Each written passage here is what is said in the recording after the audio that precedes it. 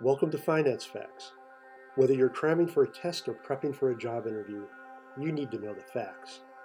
Finance Facts. What is an equity swap? Wow, the term equity swap is sort of obscure, but it's an interesting financial technique used to structure cash flows and mitigate risk. So let's talk about it. An equity swap is a financial derivative. When entering into an equity swap, two counterparties agree to exchange or swap a series of future cash flows at pre-agreed dates and time. Each set of cash flows is called a leg, and one leg is typically pegged to a floating rate, such as LIBOR.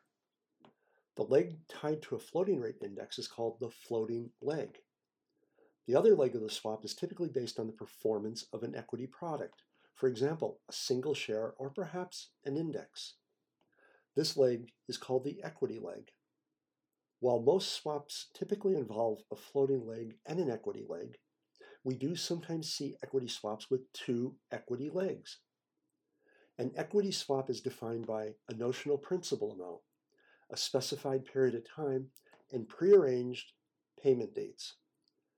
Equity swaps have broad applications. For example, if the manager of a fixed income portfolio believes the S&P 500 will outperform over the next 2 years, they can enter into an equity swap paying the returns on their fixed income portfolio and receiving the returns of the S&P 500.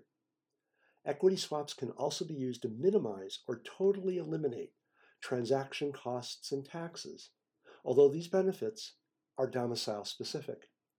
Regardless, a major benefit of equity swaps is an investor doesn't have to sell an asset to benefit from the future returns of another asset.